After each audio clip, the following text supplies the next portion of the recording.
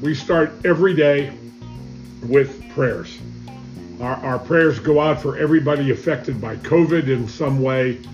Our prayers go out for those who have lost loved ones, and especially for the loved ones who have been lost, that the Lord would open his arms and take him into his heaven above. We will get over this. We will get it behind us. I believe this year, 2021, is going to be a resurgence of success and well-being like never, ever before, foregoing all the politics that are going on around us. I sort of want to talk today a little bit and maybe drive home why it is so important to change the way that we think. I mean, the first thing I want to talk about today is I'm going to bring up the debt clock, and I want to go over this thing and talk about it and some specific aspects of it, so that maybe we come up with a really understanding of why it is so important to take control of our money and create our own future. Because if you're relying on the government and Social Security and those kind of things to take care of you, it is going to be some really tough going. So you need to recover the payments that you're making to debt. You need to make those payments to yourself and become your own banker. Own your own banking system is what I promote for people. So we talk about the debt in the world. You know, the government just yesterday, and I know, folks, some of you are international, but I'm talking about the U.S. right now. And it's interesting because what I'm going to share here about the U.S. goes on in every world around the globe, or every country around the globe, that is a free society and has a central banking system. They are all printing money through the World Bank. And the World Bank is on a course to literally take over everything and force us all to be slaves for the rest of our lives. And I'm going to talk about that today. One of those names is the Rothschilds. Now, my new book, The Family Money Farm, the CFO Project, when I did research for that book, I did a lot of research on the Rothschilds. You can look them up anywhere you do a search on the internet and find the Rothschilds. Now, you got to dig a little bit to find some of the really deep information, but what you find on the surface is a conspiracy of this Rothschild family. On one side, the conspiracy talks about they are worth like $50 trillion or more, and they are involved in all of the banking systems around the world. They basically own all of the central banking systems, including ours in America. As crazy as that sounds, but they are it. And remember that the cartel, the banking cartel, as I refer to it as, the Federal Reserve in America, they had the ability to print money out of nothing, loan it out to the federal government, and you and I, which we are the cash flow of the federal government, our tax dollars end up going to this interest on this money that was created and printed out of nothing. And what I want to do is I'm going to share my screen with you today, and I want to talk about the U.S. debt clock a little bit. And as I do that, so I'm going to share my screen, and I'm going to share the U.S. debt clock, and I'm going to talk about it. So now, when I look at this U.S. debt clock, and you see my cursor, I'm going to point out several things here, okay? This is the national debt. This is, I refer to it as our credit card. It is what you and I owe. We have given the government carte blanche and the ability to borrow money and run up this credit card balance. There are no limits on it. There's nobody telling them you can't spend any more money, like you and I. You and I start borrowing money, guess what? There'll be a point where they won't loan you any more money. That is, I believe, going to happen in the future in America, and when it does, it is going to be a huge apple cart upset and a complete reset of the money system in America. So there's 27,875,592,000,000, etc.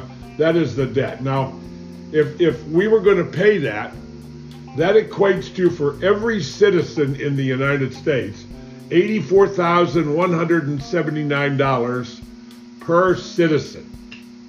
The next number is per taxpayer.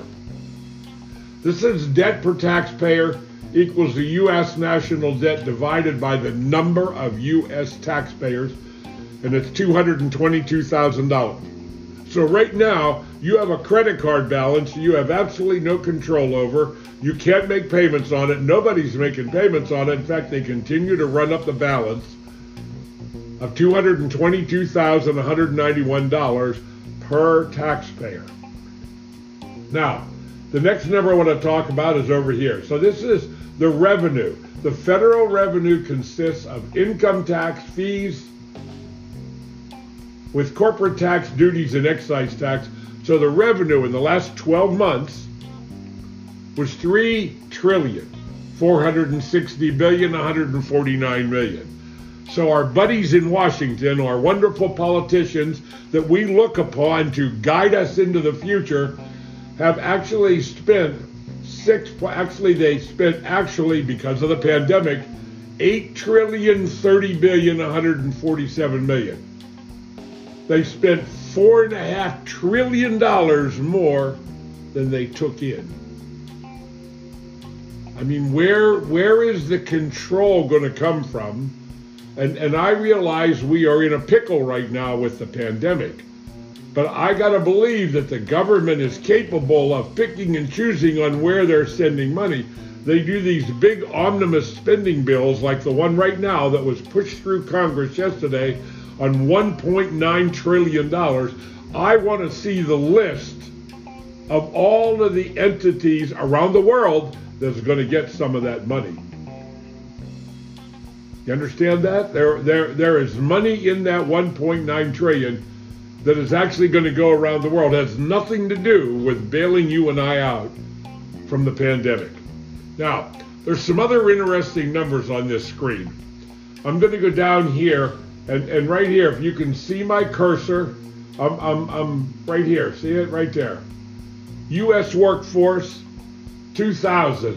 There was 158,440,000 workers in America, people in the workforce.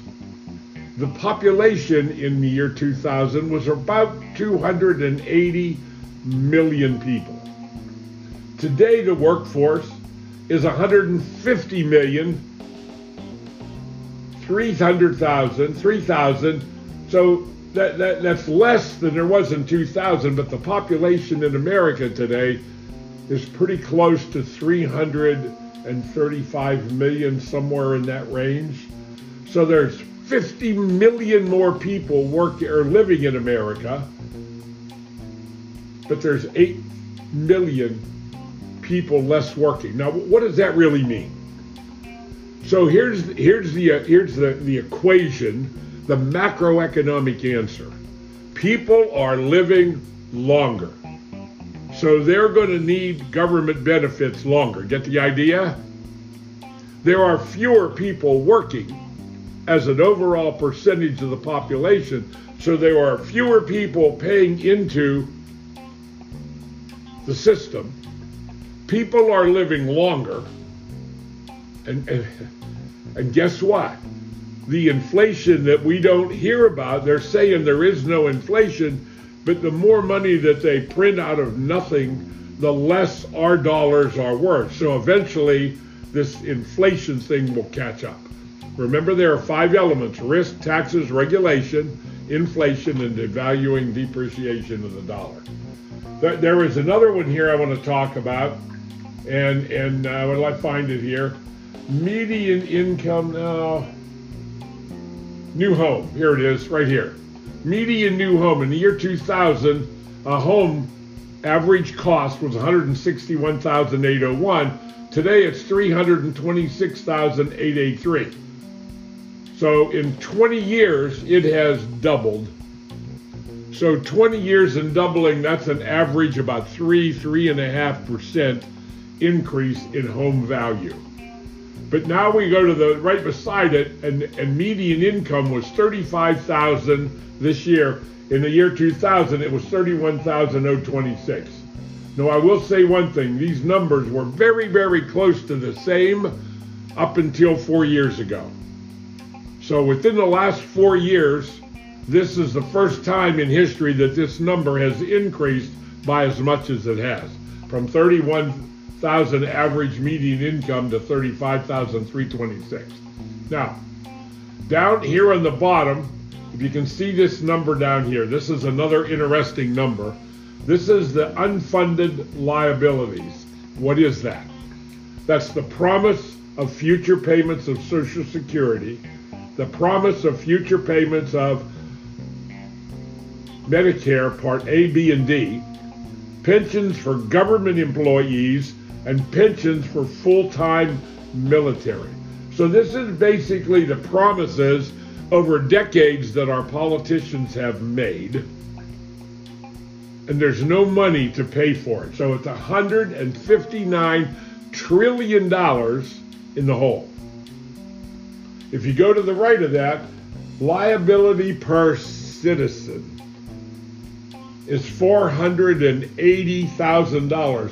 If I add that to the $84,000 per citizen of the debt, so now we're at $560-some thousand per citizen.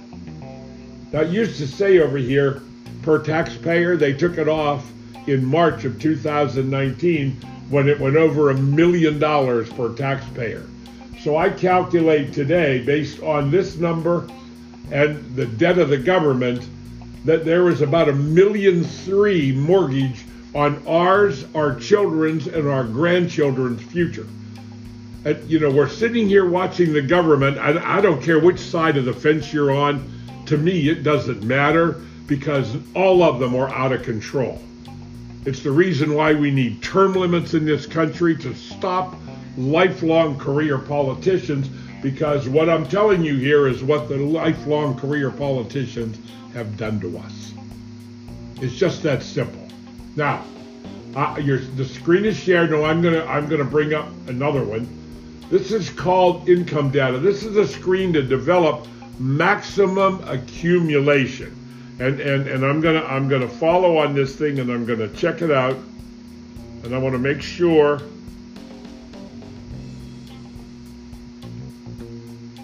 that it's the same thing. So I don't know where my screen share went. It disappeared. It's up here on the top somewhere. So what I'm going to do is I'm going to put in here an illustration period of 35 years. So I'm going to say that's going to assume that you're 30 years old today. I'm not going to look at assets. Well, let's say you've accumulated $100,000 in your 401k, and your annual income is $150,000 a year. And we're going to give you an increase of 3% per year, which is the historical average of inflation. And if you look at this graph that just come up here, it tells me that in 30 years or 35 years, when you reach retirement at 65 years old, you will have accumulated $9,169,000. But what is your potential? Now, potential means I'm going to add on a rate of return. I'm going to add on a rate of return of 5%. So right now, that means all of your paychecks, you don't have to spend it. You just get to save it all. So what is the maximum potential wealth that your lifetime of earnings would create? And it's $21,872,000. Isn't that interesting? Now, that looks really wonderful, but let's look at real life now. We know that on average, we pay 40% of that income in taxes. So where'd we go? We went from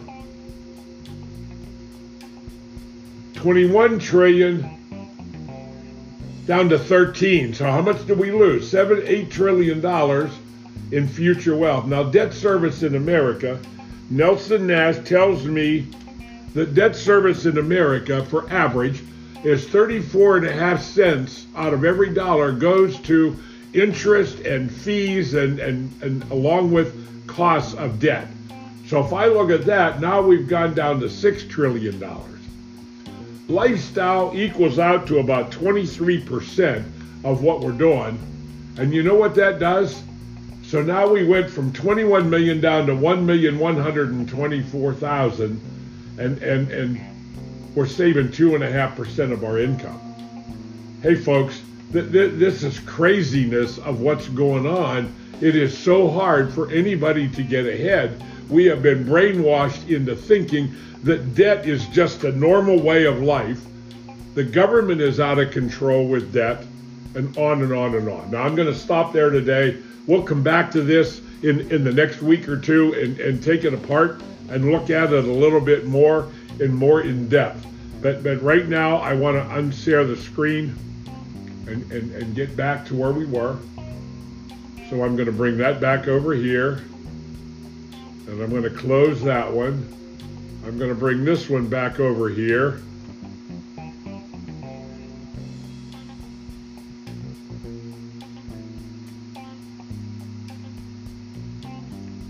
And I'm going to get that out of the way.